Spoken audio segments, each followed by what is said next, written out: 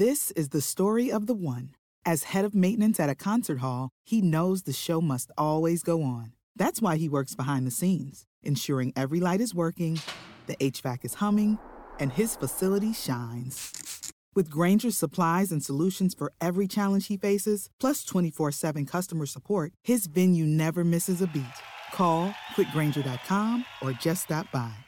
Grainger, for the ones who get it done.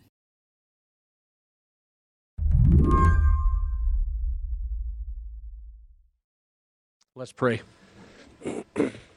Father God, creator of heavens and earth, I just pray that you'll be with us tonight as we conduct this meeting. When the county commission in Bismarck, North Dakota, met to vote on immigration last month, they opened the meeting with a prayer for calmness. This county. And we do this all in your son's name. Amen. Amen. Thank you. They were talking about immigration because every year this county accepts a couple dozen refugees. North Dakota is actually a bit of a refugee hub. But a new executive order from the Trump administration was forcing them to decide whether they should continue to welcome these people or start to turn them away.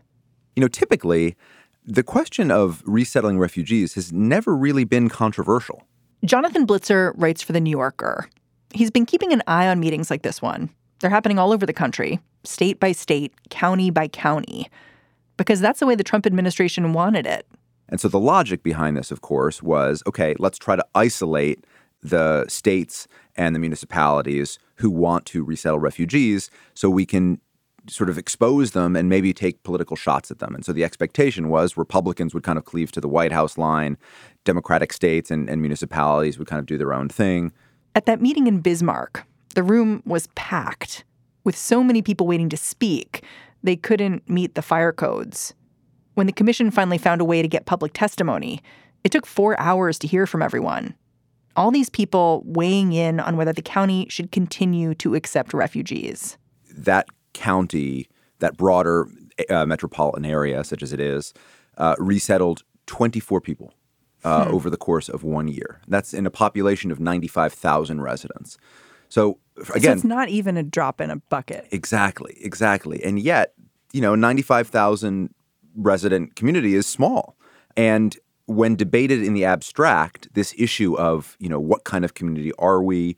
Are our resources being well spent going toward foreigners who are coming here? It can get very charged very fast. I want to say, first of all, thank you for having this meeting.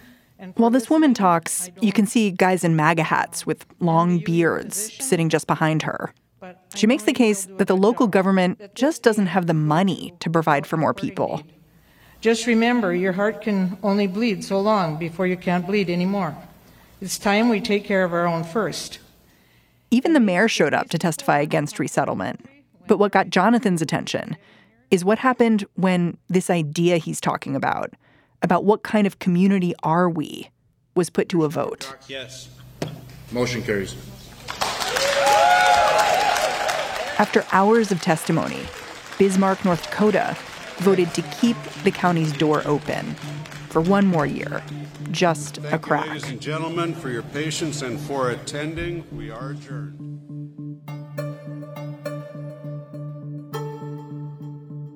Today on the show, how an executive order intended to curb refugee resettlement and make it a political lightning rod backfired, and how it rallied even Republican officials around this idea that the U.S.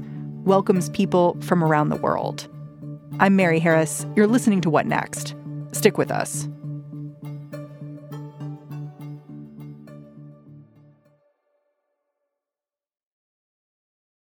This episode is brought to you by Discover. When it comes to your finances, Discover wants you to know they are the credit card that is always there for you. With 24/7 U.S.-based live customer service, everyone has the option to talk to a real person anytime, day or night. Yep, that means no more waiting for, quote, normal business hours just to get a hold of someone.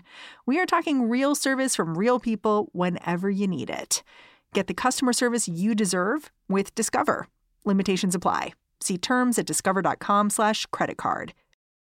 The first thing you need to know to understand this story of refugee resettlement and how it's changing is that these local meetings are just one more way the Trump administration has been squeezing the immigration system, limiting it.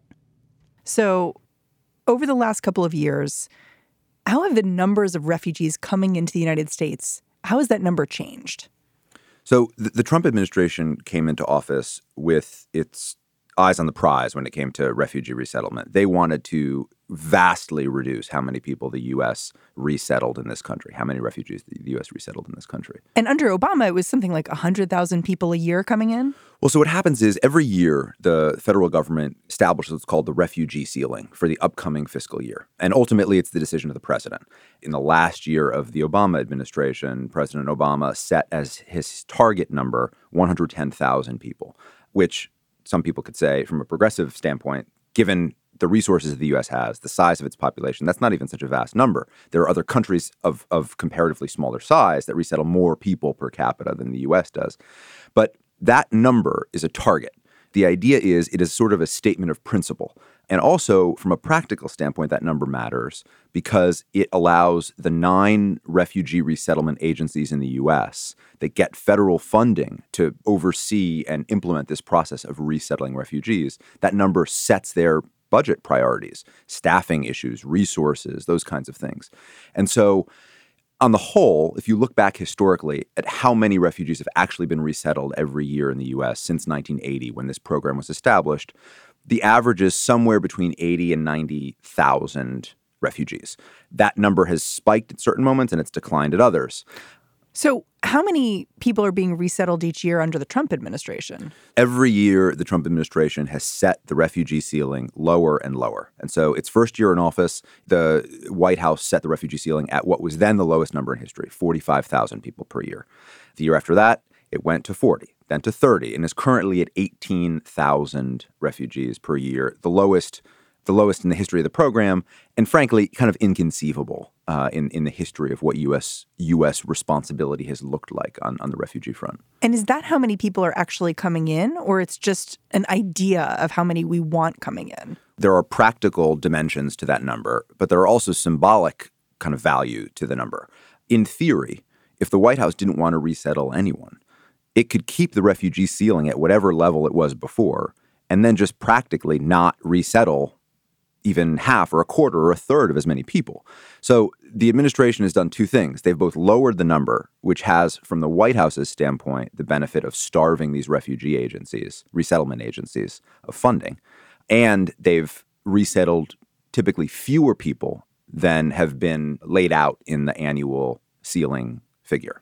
And a refugee, we should just define what they are, because we're seeing a number of different immigration trends going on at the same time. Being a refugee is different than being an asylum seeker at the southern border, right? That's right. The kind of primary way of understanding that difference is that an asylum seeker at the southern border is someone who is seeking relief, but who has made the trip, him or herself, to the U.S. border, and once at the border has requested that relief. And there are different ways of doing it. What happens to refugees is that they go through a much more elaborate process even before they come to the U.S. They're essentially selected to come to the U.S. Typically, it takes between 2 and 3 years for a refugee to go through all of that vetting. There's biometric data that's taken and checked against intelligence databases. There are multiple interviews. The State Department is involved. The Department of Homeland Security is involved. FBI is involved. Counterterrorism agencies are involved. And at the end of that 2 to 3 year process, the refugee's trip to the U.S., the expense of even that trip is extended as a loan to the refugee that the refugee then has to eventually pay back. On arriving in the U.S., there are 9 refugee resettlement agencies that then take the lead in helping that person and his or her family get settled in the country. They help arrange housing for that person or that person's family, food, clothing, all of the things that you would need if you were starting literally from scratch in a new place. And then these refugee resettlement agencies spend generally between 1 and 3 months with full funding from the federal government to help at least get people started. President Trump was aiming to curb refugee resettlement last fall when he issued his executive order. It essentially forced state and local governments to raise their hands if they wanted to accept refugees, opt into the program. so that if they did nothing, resettlement agencies would need to find somewhere else for these people to live. That doesn't sound like such a big deal until you consider that immigration has become a big flashpoint for local governments. Just last week, this policy was blocked by a federal judge from going into full effect, but not before dozens of states and counties were forced to go through a painful reckoning. As Jonathan watched these debates play out, he couldn't help but notice that for the White House, even before this order was blocked, it was backfiring. The administration seemed to think that forcing local governments to talk publicly about refugee resettlement, put themselves out there, it'd be a chance for Republicans to fall in line with the White House's anti-immigration rhetoric. But as Jonathan Blitzer told me, that is not what happened. Republican governors, Republican county commissioners all came out and supported the idea of resettling refugees. The Boone County Commission will allow refugees to resettle into the county. It comes days after Governor Mike Parson announced Missouri will continue to allow refugees into the state. And Arizona Governor Doug Ducey says the state will keep welcoming refugees. And new tonight, Governor Asa Hutchinson announces his decision to allow the placement of refugees and legal immigrants in Arkansas. We benefit from their energy, devotion to freedom, and we want them to be a part of the fabric of our nation, our future, and our state. If we say no to them, then we lose the talent, entrepreneurship, and humanity of those who love America. Really, it's kind of a slam dunk moral argument. And I think actually, for the most part, if you're a public official, it's an argument you want to make. It affirms every value you would have about the role of the U.S. in the world, what it means to be an American. And then, of course, the kind of talking points that are marshaled against refugee resettlement generally go in a few different directions, and they've just been systematically rebutted over the years. One is refugees aren't safe. We don't know who we're resettling here. That's just been manifestly proven false just by the numbers of people who've been resettled in the U.S. over the years who have not committed any crimes and by virtue of the extensive vetting process. So that argument quickly falls away. Then there's the resource question. And what you see often at the local level is county officials saying, I don't know, we have limited resources as is. We should care for our own first. That argument also doesn't really land because the refugee program is fully funded by the federal government. So it's not like these are resources that are being diverted from local or state coffers. And that brings up the kind of the last and the most powerful argument, which is communities that have typically resettled large numbers of refugees have all uniformly described the positive consequences of resettling refugees on the economy, in the education system. Oftentimes, refugees quickly learn the language, they quickly matriculate in schools, they enter the workforce. And so local and state officials often are very proud, too, of having resettled refugees who are very successfully integrated into the communities and then give back to the state. But not all local and state officials are proud. Just before this order was blocked, Governor Greg Abbott of Texas, a Republican, became the first governor to say he was going to refuse to allow refugee resettlement in his state. Governor Abbott says Texas is already overwhelmed dealing with the flow of asylum seekers at the border. And as a result, the state can't handle resettling refugees. There are all kinds of things that are not only wrong with that, but deliberately misleading about it. One is, as we've talked about, these two populations are totally distinct. Two is that Texas is not footing the bill for any of the refugees it resettles in its state. Those refugees are fully funded and accounted for by the federal government. The third thing is, right now, the number of people showing up at the U.S. southern border is actually lower than it had been. So over the last several months, that number has pretty precipitously declined, and there's a whole policy reason for that. But it makes it pretty strange and more than a little suspicious that the governor of Texas, at a moment when, after months and months of declining numbers at the southern border, would point to numbers at the southern border to try to explain why the state has been overwhelmed by immigrants in Texas.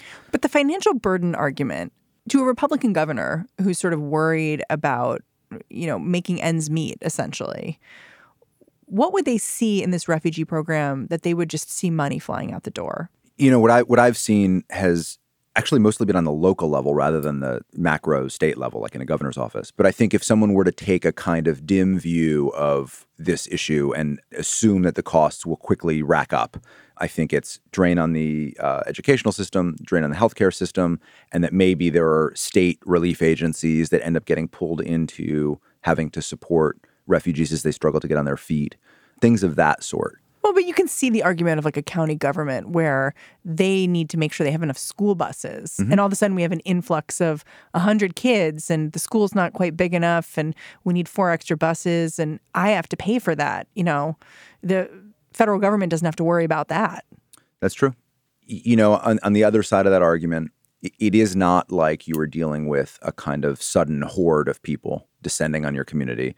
I mean, to go back to the North Dakota example from the county that includes Bismarck, where that debate took place, you know, 95,000 residents, 24 refugees resettled over the course of a year. So, you know, the numbers really don't support that sense of local resources being overwhelmed, but it's true. And I do think in a lot of communities, there has been the feeling that the federal government has forgotten about them. And so this plays into that for sure. So let's talk about a state, a Republican state, that's decided to opt into this program. Tennessee was one of the states that's written a letter saying we're going to be allowing refugees here. And for a lot of observers, that was especially surprising. Can you explain why? Yeah, Tennessee has always been a really interesting state on immigration issues generally and refugee resettlement issues specifically, because Tennessee, beginning in around 2011, was kind of at the national vanguard of the anti-refugee movement. You start to see in different forms a lot of bills crop up in the state legislature, things like saying counties should have say in whether or not they resettle refugees. There were all kinds of other much more inflammatory things like anti-Sharia law legislation, things that were just designed to inflame sentiments in the state. And then the trends in Tennessee and the trends nationally and internationally sort of pick up in 2015. So in the fall of 2015, there's that gruesome terrorist attack in Paris. And immediately after that attack, a lot of Republican governors come out and say, we don't want to be resettling Syrian refugees unless we have guarantees and assurances from the federal government that no terrorists will come into the country and into our communities. And so Tennessee at that time, Tennessee, Texas, all of these Republican states all sign on to that initial, what was kind of a call for a moratorium on refugee resettlement. What's interesting in terms of the dichotomy of how Texas and Tennessee sort of part ways is that in the fall of 2016, the then governor of Tennessee, a moderate Republican, second-term Republican named Bill Haslam, comes out and says, all right, you know what? I've been persuaded. Vetting is serious enough. The federal government is on top of this. And it's a significant move because we're talking September 2016.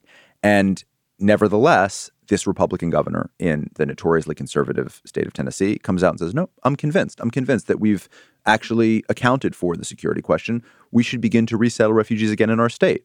So even though Tennessee was sort of at the forefront of some of this anti-refugee sentiment, they ended up in a completely different place a few years later. Does that sort of tell you anything about where this argument the Trump administration is making is headed? Well, it's a really interesting question.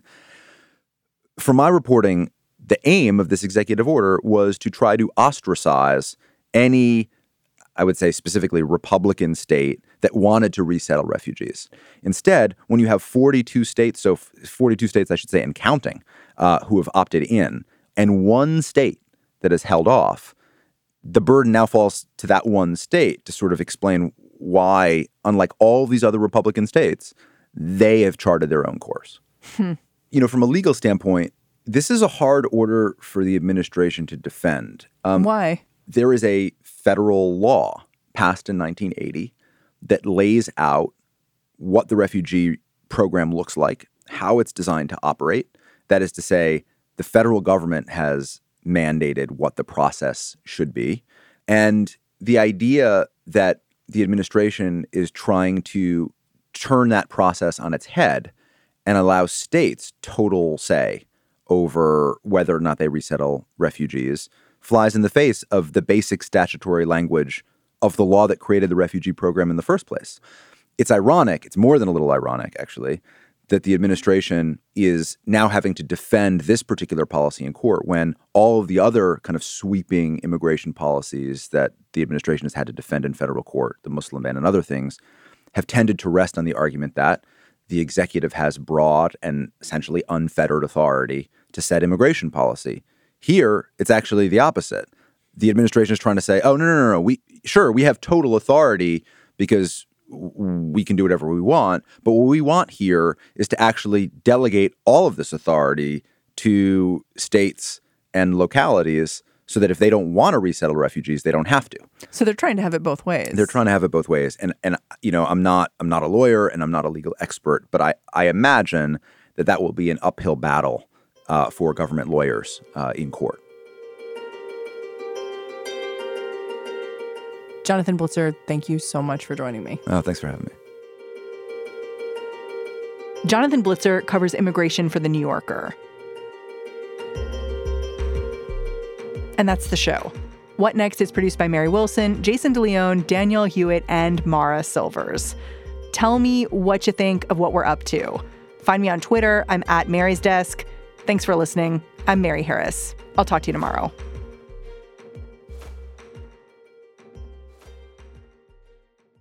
Step into the world of power, loyalty, and luck. I'm gonna make him an offer he can't refuse. With family, cannolis, and spins mean everything. Now, you wanna get mixed up in the family business. Introducing The Godfather at ChumbaCasino.com. Test your luck in the shadowy world of The Godfather slot. Someday, I will call upon you to do a service for me. Play The Godfather, now at ChumbaCasino.com. Welcome to the family. No purchase necessary. VGW Group. Void where prohibited by law. 18+. Terms and conditions apply.